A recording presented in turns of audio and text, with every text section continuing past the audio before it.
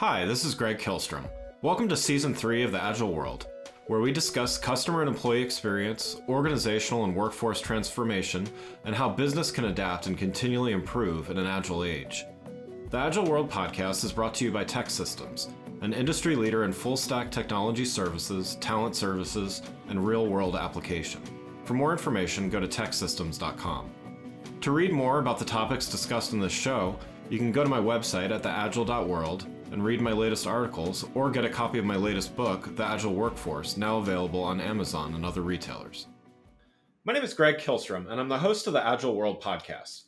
Today we're going to talk about meaningful measurement of transformation initiatives, why existing measurement devices aren't often enough, and better ways to approach finding success in digital transformations. To help me discuss this topic, I'd like to welcome Peter McCoy, investor, advisor, and co-founder of Baton. Peter, welcome to the show. Thanks for having me, Greg. Excited to chat about everything you just mentioned. Yeah, looking forward to it. So let's start a little bit with your background. So before you started Baton, what's give me a little detail on your background.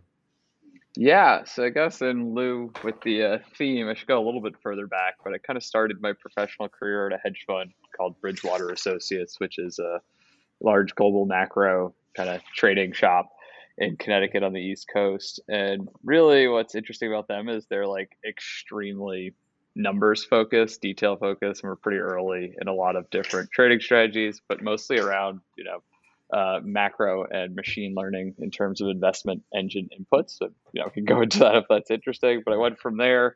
I started a company called Alluring Logic, which was an early customer data platform on a number of other things for retailers and brands that we scaled up and eventually sold to a large retailer group. Then I started a private equity firm called Active and Capital, a number of other folks, where we were doing growth stage investing in commerce and commerce infrastructure. So typically, your startups that have already found product market fit and were scaling quickly. We kind of believed there was a big shift going on in how consumers wanted to shop, how they wanted their goods to get to them, whether they were digital goods or physical goods, cars, t-shirts, insurance, or anything in between. And we were investing in that kind of paradigm shift of kind of how you held, created, and moved that inventory. And then that kind of brought me to Baton, which is where we're helping companies better understand how to implement their software. So across all those experiences, I continually saw, especially at my own startup, that, we'd sell a customer on our services or solution. They'd get really excited about working with us. And then it would take months to actually get them live on the solution. At Alluring Logic, that was a data heavy solution. So we needed a lot of collaboration with the customer. And, there really wasn't a good solution to help us speed up that process or measure that process to understand where it was breaking down and how we could improve it. So we started Baton as a, kind of reaction to that. My partner, Alex, and myself had gone through a number of different entrepreneurial journeys, investment journeys with companies, and continually saw the same problem of, there was no centralized source of truth on this kind of workflow in companies, especially enterprise software. So we kind of set out to build Baton to be that centralized hub or, source of truth, as we like to say, on implementation of the services workflow. That really kind of is where a lot of projects, people, and revenue specifically for enterprise software companies get stuck. So yeah, that's kind of me in a nutshell. No, that's great. And yeah, I didn't realize you were at Bridgewater. I've read a bunch of Ray Dalio's stuff, and so that might be the topic of another show, but that's really interesting. I mean, I think that's just that data driven approach and everything. I can definitely see how that thread through what you've done and through starting Baton. And so along those lines, you hit on this a little bit, but let's talk a little bit more about some of the problems and some of the challenges that some of these organizations are having. What are organizations getting wrong? You say there's no central source of truth and things like that, but how, where does some of those challenges start, and how might an organization approach it differently? Yeah, it's a great question, and it has, a myriad of answers, right? It really depends on the size of the company. Like, I've been at large companies after we were acquired, and kind of just getting initial inertia to even make a decision takes forever. So, I mean, that's probably, a problem that any large company anywhere, it's not unique to any one individual organization. But I think, the concept of does the company want to change is really interesting, right? A lot of companies give lip service or a lot of presentations about wanting to be innovative or wanting to be at the cutting edge and listening to their customer. But I think at the early onset, like there's this idea of like a pull versus push. And most companies go for the push. They try and enforce some like, research report or innovation team internally that came up with some brilliant idea that's going to transform the company because an executive's trying to solve some problem. And typically, they'll tell you that problem is directly linked to their compensation. It's usually the KPI that they are responsible for and how their bonus or stock grant is determined.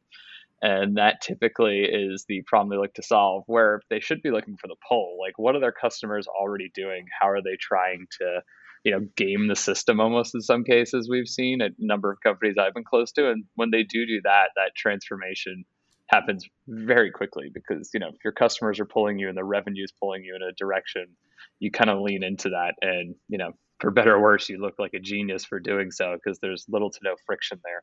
But I think, that's really one of the big things we see hold up a lot of these projects. And then secondly, probably where you're kind of starting to head is like, there's really no measurement intermittently of how these projects move forward, right? So you might kick off a really big transformation project. Big companies might hire, like a McKinsey, a Bain, or someone like that to come in and spearhead this from the strategy perspective of like doing the early research, telling them what's the low hanging fruit they should go after, and then, helping them project manage that.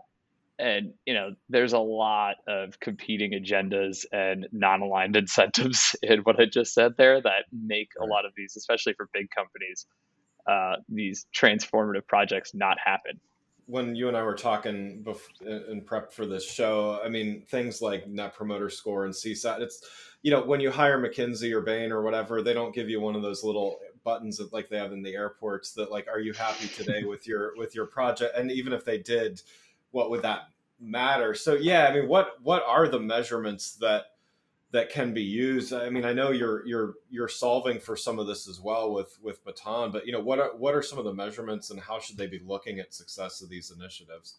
Yeah, so that's a good point. I think to harp on your CSAT or NPS, like those are great measurements, and I don't want to discount them, right? Like if you sell a product, like let's take like a Unilever or someone who sells a CPG product. Like it makes a lot of sense to have an NPS for that because that's a product that like there's an end outcome the consumer is buying the product for. There's a moment in time, moment where they purchase it.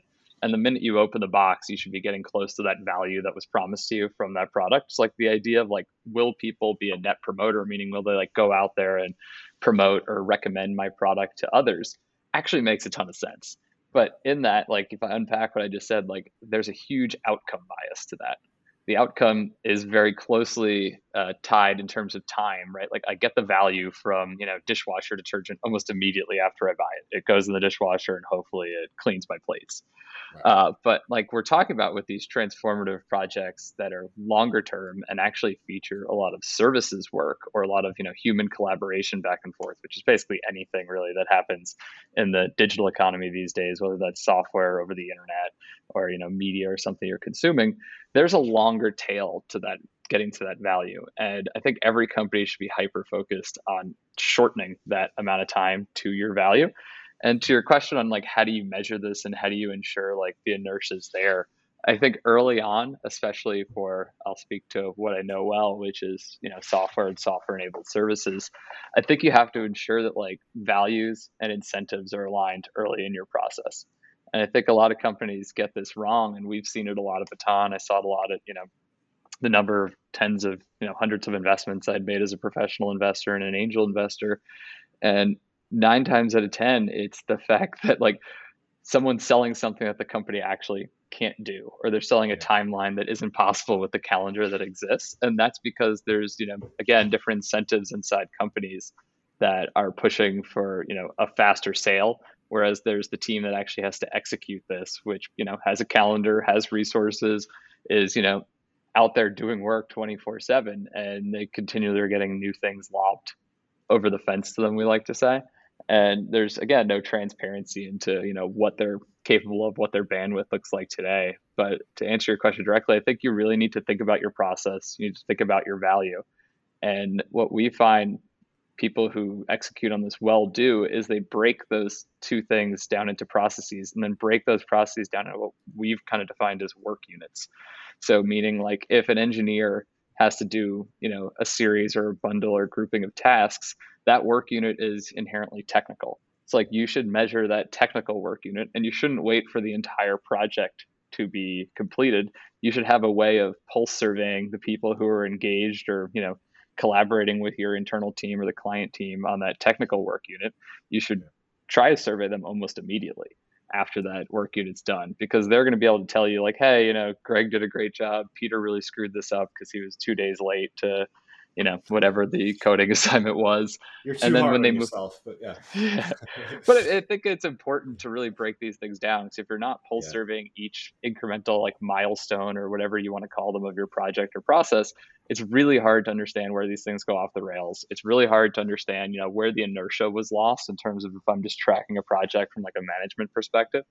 So I think step one for anyone who's looking to improve is to really understand the work units and the different functional groups that are working on these projects, and understanding how effective each is at the overall goal, and not waiting to the very end to measure anything. Because like you said, like NPS and CSAT, they're great, but they have an outcome bias. And typically your champion, when we're talking again about enterprise software, the person that bought your solution, is probably a senior executive at most companies, and they really only care like, were you on time and were you on budget? Like I knew what kind of value I was going to get out of a CRM product, right? Like I know what I'm buying when I buy Salesforce, but like what will upset me as a buyer is like, did that systems integrator do it on time and were they on budget when they did that? And that's what I'm going to remember. I'm not going to have any real good feedback on like, did the person that did our like onboarding or QA or testing or like architectural setup of the platform do a good job, because like I'm not in the weeds with that. And those are the things you as the service provider,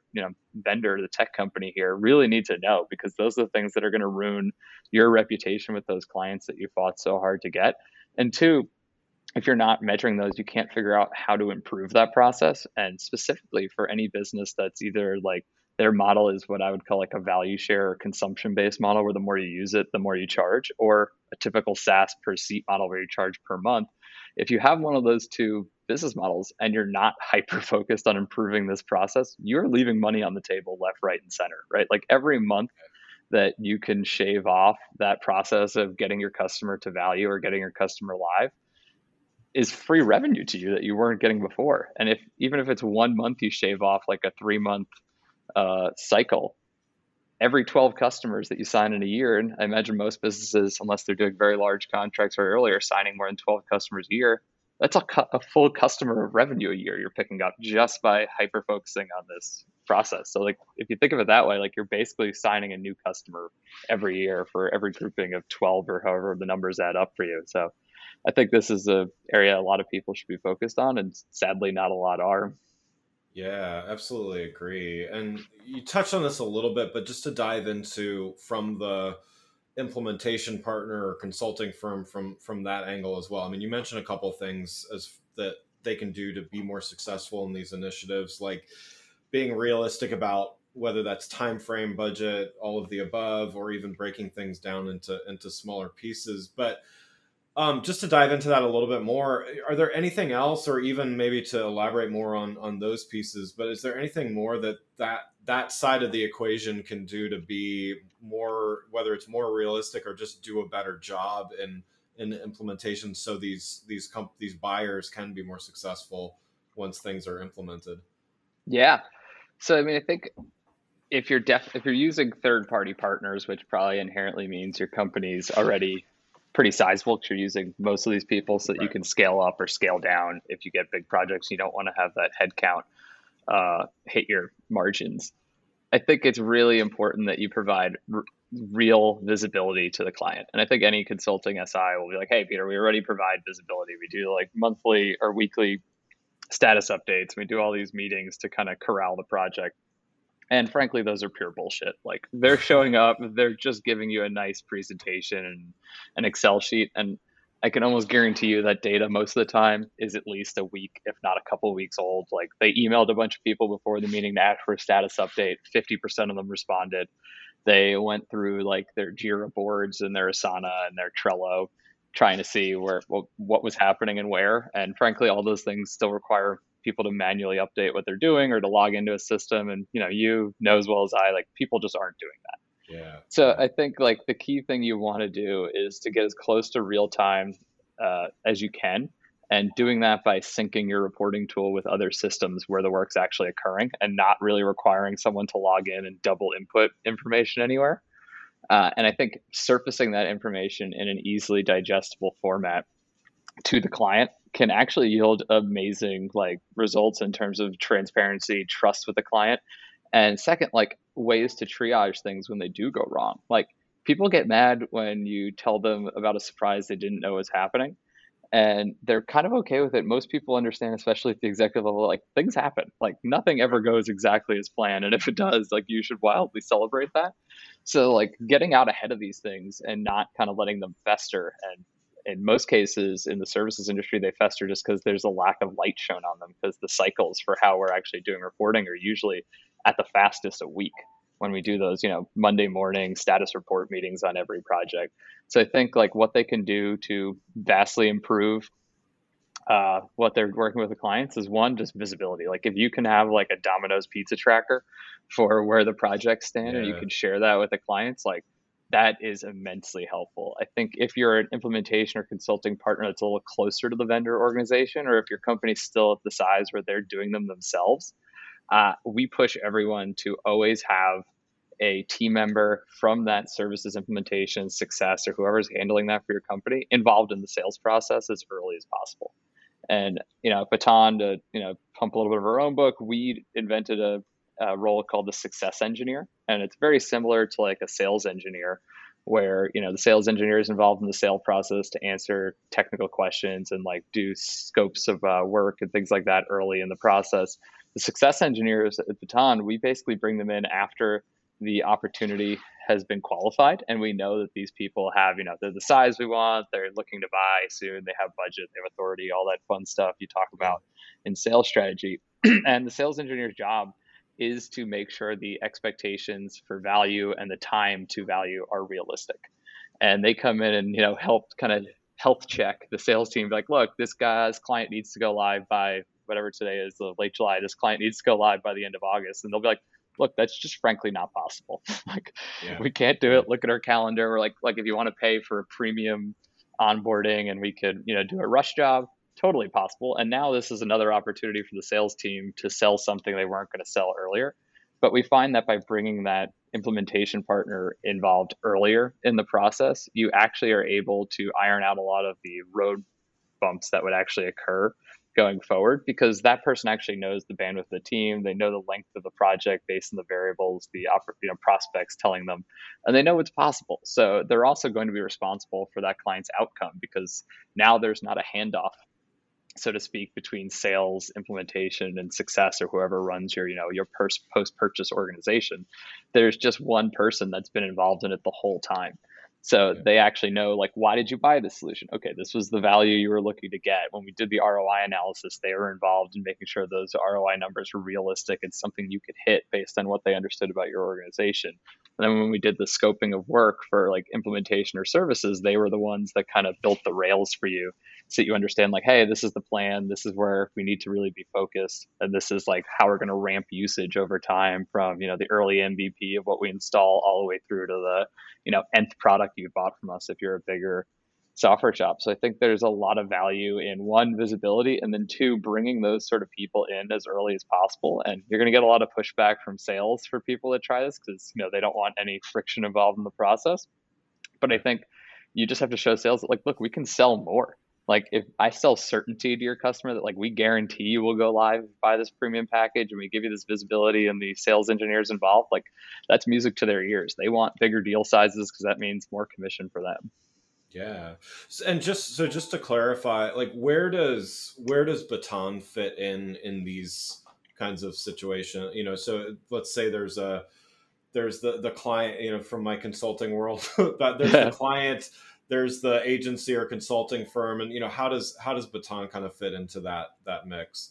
Yeah, so Baton is a software platform that helps teams manage, scale, and provide visibility into the implementation or services part. So what it is really simply is a collaborative workspace for the vendor, the person selling software, their service providers, if they have them or if they have an internal team, and the client who's buying the software. So what it does is it enables you to quickly build or use templates to have project plans that you can replicate very quickly. So there's no recreating the wheel every time. We sync with all the tools where the work is getting done and can kind of push and pull information on the tasks that need to be carried out, either internally or with the client.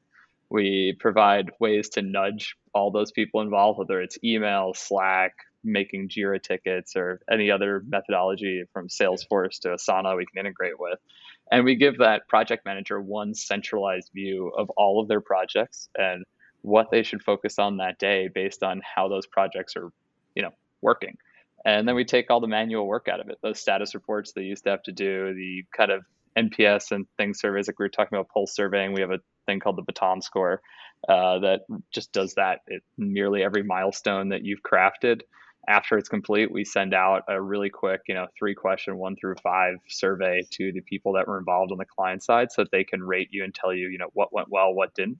And you can identify, the hiccups in your process or where you might need more resources or less.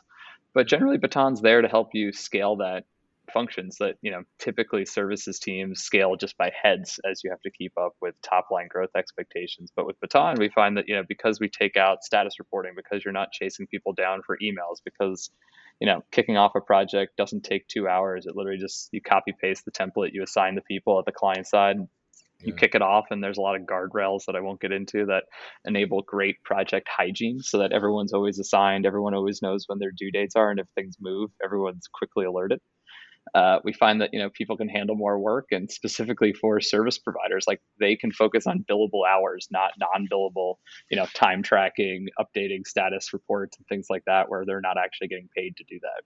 For those organizations out there listening that are, let's say they're like halfway through their a big initiative, whether that's transformation or something else, is there a point of no return where it's just like, oh man, we got to just like double down and go forward with what we've already kind of invested in? Or are there ways to improve things mid project initiative? Or, what would your advice to be to somebody that's like, man, I wish I would have heard this podcast or whatever, 6 months ago, 12 months ago, or whatever. Like what can organizations do? Because there's so many that are already in progress on these kinds of things. And we know so many of them fail to meet some of their primary objectives. So what could they do, or what should they do? Yeah. I mean, I think it's always obviously better to start before the project kicks off, but yeah. I think one of the great things you really can do is constantly looking at your assumptions you made of that project. If you're looking at a high level of like, should we do this transformative strategy move? And constantly stress testing those to see if they're still true. Kind of going back, like, are we pushing or are we being pulled in a direction by our customers and the people that want the value from us? And then if we're just project managing a project that's, out there, I think quickly instituting, pulse surveys, you could bring in great, companies like Satmetrics and a few others, Satrix, who can kind of come in here and really help you measure and understand what's going on. So I think the ability to, do those pulse surveys, it's never too late, even if you're in like the last quarter of a pretty long project or the last, month. I think getting the data and really understanding how it's going and, where it's trending is super important. And like, frankly, we all know we're on projects if they're going well or not, right? Like you could tell from like the look on the people's faces on a Zoom call or in a meeting room of what's happening and which direction it's kind of falling in. So I think just being able to measure that and, having these assumptions at the start or the end of like, hey, even simple things like we knew it was going to cost this much. This was the date we thought it would go live on, and keeping kind of an audit trail of why it didn't and where did we see days get added or costs get added. And if that continues to be a problem over time, like that's an easy resource fix if, those resources exist. So I think like frankly, it sounds cliche, but the measurement and the pulse surveying and the breaking things down into like the units of functional work is massively helpful, even if the project's already kicked off, because that's just going to tell you how to improve the next one. Or if it doesn't do that, it'll at least give you some insights into, why that project went pretty well or why that last half of it didn't go well. Well, switching gears just a little bit, and really just one last question before we go. You've played a lot of different roles in your career, entrepreneur, investor, and while there are some common threads and things, what do you look for? What's kind of a guiding principle, and like where you focus your time and energy, and what you might do, what you might do next, or things like that. Yeah, I mean, I guess as an investor and an entrepreneur, like they're pretty much the same. You're investing your time in these concepts and like, frankly, machines that you believe are going to create a lot of value over the long term. And it's things you really want to hold. I've never really been a trader. So there are always things that I want to hold for, several years at a minimum. And I think as an investor, for my personal investments on the angel side, it's usually things that they're really, really intelligent people that I wildly respect, but I disagree with on some like formulaic or almost like base level assumption they're making about their business and the market opportunity. And I always think that's like super interesting and something I want to be along for the ride on. Obviously, there's a number of other ones that are just great entrepreneurs and executors who are like, yeah, of course I would, reinvest in this person again and again and again. But I think if you're looking for like themes of what I continually like want to see, it's you want to see an underlying shift in something that's going on in a large market, whether that's like the software market where we're working with Baton now. It's this idea like everything's getting eaten by software, right? Like every industry from like lumber yards to retail stores to insurance. But the main thing holding up a lot of this innovation is still people. And like it's not an AI problem, it's not a machine learning problem, it's literally just like making sure people do things when they're supposed to do them with the right information at the right time. And like the insight on Baton was just, we saw that, most of the tools people were using weren't inherently collaborative and continued to create more work as those businesses scaled, right? Like as your business continued to grow, your service or implementation team just had more problems on their hands than they had when they started. So I think I look a lot for like, where is the ball going? Like I grew up playing soccer, and you'd always want to, run to space where you think the ball could go. So you have to understand like the dynamics of that market and really understand like where do you think it's going to be, and then positioning yourself with a company or an investment that can like crawl, walk, run into that. So sometimes that's like an MVP product that's building a wedge into a larger opportunity. And other times it's, building kind of the whole platform. So, if I'm looking at the arc of my career, it's a lot of that. I think the things that fascinate me today is like an investor and an entrepreneur, like companies that have great distribution or distribution advantage. Because if you kind of look out over the arc of technology, even since like the 90s, initially it was like an R&D advantage. And that was just because the cost to set up these tech businesses was so high. And a lot of the underlying systems and frameworks hadn't been built. So now when you look at the companies being built today, I'm not saying all of them, but a lot of them are based on open source frameworks, or they're leveraging an API to do a lot of the core lifting of what they're building. So I'd say like not a lot of that is technical innovation. Their innovation is more around like go to market and how they actually distribute and replicate that distribution in a cost effective manner. And that's kind of been one thing we've definitely been looking to avoid. Like if you don't look for businesses that have that distribution advantage, and you don't look at businesses that are actually like a piece of infrastructure, you're probably just investing in a business that will end up being in the performance marketing game. And that's generally a race to your margins being very low to zero. And you definitely don't want that. So I guess my advice would be like, look for unique forms of distribution. And if you can't find those, like look for places where you think the ball or the puck is going, where you can be an infrastructural layer that can almost be like a tax on that industry long term, because everyone who kind of comes through will have to use it. Well, Peter, thanks so much for joining the show. For those listening, what's the best way for them to keep up with what you're doing? You can check out our website, hellobaton.com. We are there all day, every day. Great. Well, again, I'd like to thank Peter McCoy, investor, advisor, and co-founder of Baton, for joining the show. Thanks for listening to The Agile World with Greg Kihlstrom. See you next week. Thanks again for listening to the Agile World podcast, brought to you by Tech Systems. I'm your host, Greg Kihlstrom. If you enjoyed the show, please take a minute to subscribe on your podcast channel of choice and leave us a rating so that others can find the show more easily. You can learn more and get a copy of my latest book, The Agile Workforce, from my website at theagile.world.